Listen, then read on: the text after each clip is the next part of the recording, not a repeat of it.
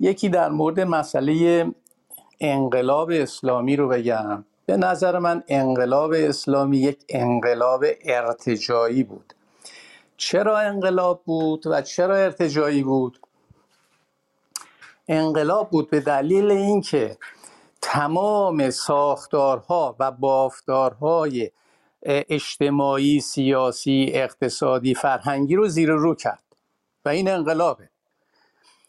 ارتجاعی بود به دلیل اینکه برگشت از نظر تاریخ تکامل اجتماعی جهانی به پیش از انقلاب فرانسه و از نظر تاریخ خود ایران به پیش از انقلاب مشروطیت. در انقلاب مشروطیت قوای حکومت از شاه و شیخ گرفته شد و قانوناً به ملت منتقل شد، در حالت هرچند که دستگاه سلطنت بعداً این امر رو رعایت نکرد، ولی قانوناً چنین شد و مسئله قدرت سیاسی، برآمدن قدرت سیاسی از شیخ و شاه گرفته شد. انقلاب اسلامی اومد اینو 2 مرتبه از سلطنت گرفت و دستگاه سلطنت رو اصلا برچید، ولی قدرت هم، منشأ قدرت حکومت رو هم از ملت گرفت و منتقل کرد به الله، به نام الله و غیره. یعنی بعد از اونم اومد یک قانون اساسی نوشت که در اون خیلی مشخص در اصول گوناگون این ناشی بودن قدرت سیاسی بر فراز انسان درش تدقیق شده. یعنی شما اگر که فرض بکنید که انقلاب اسلامی، جمهوری اسلامی فرضاً این سیاست‌های سرکوب رو نمی داشت، همین سیاست‌هایی رو که میکنه، باز هم نظامی است ارتجاعی، نظامی است که در اون قوای حکومت ناشی از ملت نیست و اصولاً ملت رو به رسمیت نمیشناسه. چیزی به نام امت یک صدا و یک چهره و یک فکر و یک دین و اینا رو به رسمیت میشناسه. همون کاری که در سیاست‌هاش داره کوشش میکنه با یه دست کردن زنان و اندیشه و غیره، آدمای ارزشی، اینا این کارو بکنه که ناموفق بوده. انقلاب یا جنبش زن زندگی آزادی اساساً در تقابل با این حرکت اون موقع است. یعنی نه یک حرکتی است ایدئولوژیک، نه یک حرکتی است دینی، بلکه حرکتی است بر اساس رفع تبعیض و آزادی، درست عکس چیزایی رو که جمهوری اسلامی برداشت و آورد. من با به کار بردن واژه‌های لیبرال برای نهضت آزادی، برای بازرگان و صحابی به این دلیل مخالف هستم که اونها خواهان حکومت دینی بودند و کسی که خواهان حکومت دینی است اصولاً هیچ ربطی به مسئله لیبرالیسم و اندیشه های آزادی خواهانه و فردگرایانه جنبش لیبرالیستی نداره. هم بازرگان و هم آقای صحابی و غیره و نهضت آزادی، اینها همه از پیروان خمینی بودند و حکومت دینی میخواستن و صحابی هم در خاطراتش مینویسه که موقعی که کتاب ولایت فقیه اومد ما خوندیم، من اشکالاتی داشتم.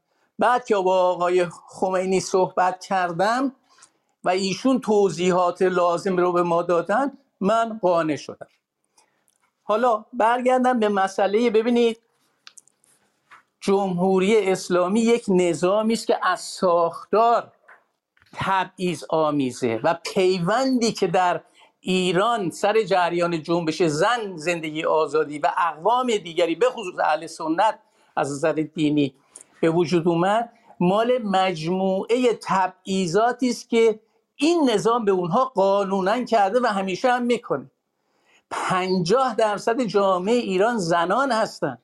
شما به اصل 19 قانون اساسی رجوع بکنی، میگه که مردم ایران از هر قوم و قبیله‌ای که باشند از حقوق مساوی برخوردارند. رنگ، نژاد، زبان و مانند اینها سبب امتیاز نخواهد بود. ببینید این اصل نمیگه که ملت ایران، احاد ملت ایران در برابر قانون دارای حقوق مساوی هست. میگه از هر قوم و قبیله‌ای که باشن. بعد 3 تا ویژگی به کار میبره و این میگه که نژاد و زبان و رنگ و مانند اینها سبب امتیاز نخواهد شد.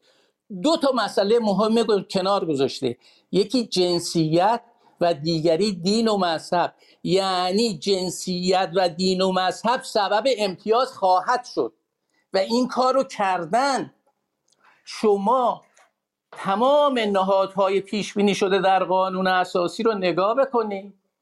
زنا از حق انتخاب شدن، نه انتخاب کردن، از حق انتخاب شدن رسما، قانونا، علنا، شرعا و هر چی که بگید محرومن. تنها نهادی که میتوانند در اون انتخاب بشوند مجلس شورای اسلامیه که خود مجلس شورای اسلامی بدون شورای نگهبان اعتبار قانونی ندارد بنابر اصل 93 قانون اساسی و هرچی هم که تصویب میکنه باید بره شورای نگهبان تا فقهای شورای نگهبان تشخیص بدن که در چارچوب اسلام هست یا نیست و این فقهای شورای نگهبان هم رهبر مذهبی نظام خودش شخصا انتخاب میکنه.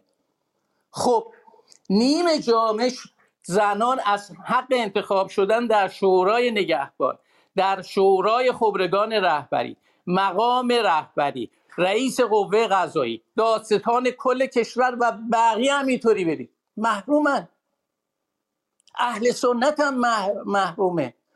اهل سنت قانون اساسی میگه سنیان، بعد میشموره مذاهبشو، حنبلی و نمیدونم مالکی و فلان اینا، میگه از احترام کامل برخوردارن. آقا 15 میلیون ملت ایران مگه اومدن مهمانی که شما براشون مثلا احترام قائلی؟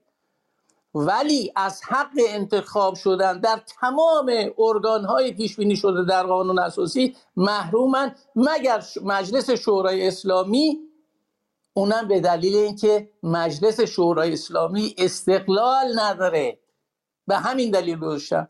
خب اقلیت‌های دینی مذهبی دیگه هم عین همین و بدتر، بهائی‌ها رو که اصلا میشه کش، حقوقی ندارن.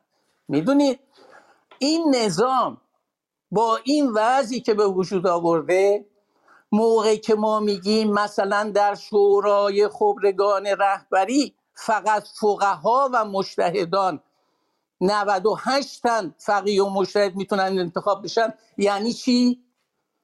یعنی که 50% جامعه که زنها هستن که نمیتونن بشن. 40 میلیونه، 15 میلیون اهل سنت داریم، تمام اقلیت‌های دینی مذهبی داریم، تمام گروه‌های سیاسی داریم، دین ناباوران داریم و غیره، نمیتونن اونجا بشن.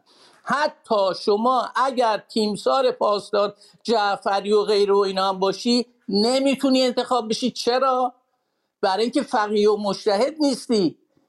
یعنی 99% جامعه ایران از حق انتخاب شدن توی این نهادها محرومن. خب حالا این نظام مثلا میخواستید که چیکار بکنه، چه اصلاحی میشه توی این نظام کرد؟